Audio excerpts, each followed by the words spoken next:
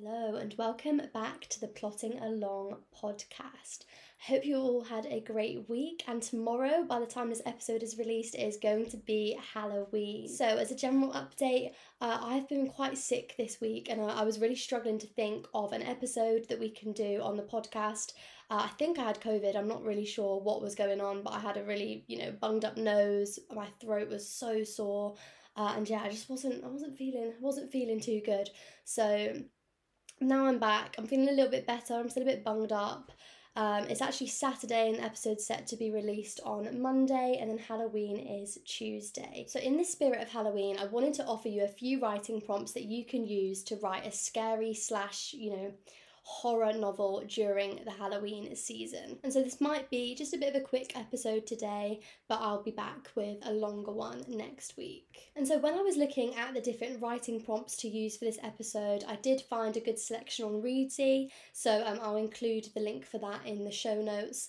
But there were some others that came to mind which I thought I'd share with you as well. If you do use any of these writing prompts, then please feel free to send some samples over to me. I'd love to have a little read.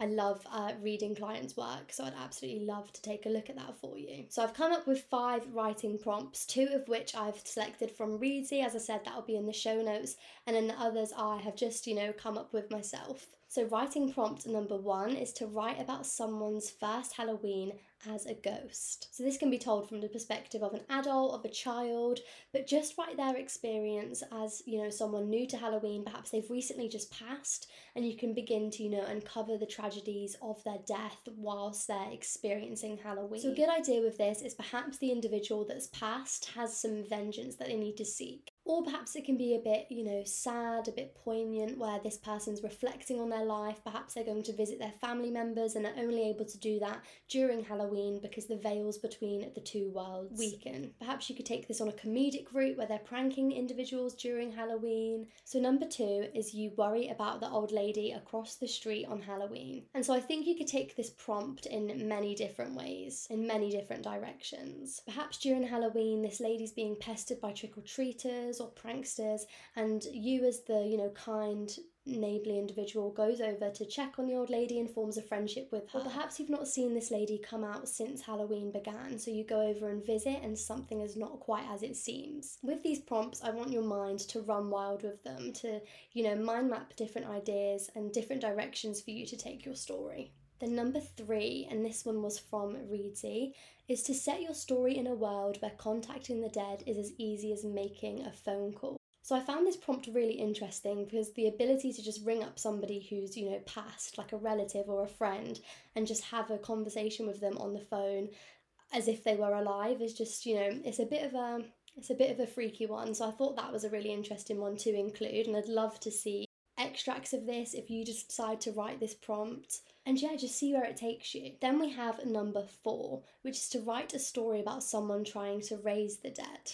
And now this one's a little bit of a cliche. I think I've read many books before where it involves some sort of necromancy. But again, for a short story, this would be quite a good idea. And again, you could take it in many different directions. So perhaps it's a child trying to raise, a pet, or you could have them try to raise their parents from the dead. Or perhaps someone, plans to raise the dead and they join this seance and they meet this strange group of people on Halloween. Like I said, let your mind run wild. Think of all of these creative ideas and run with it.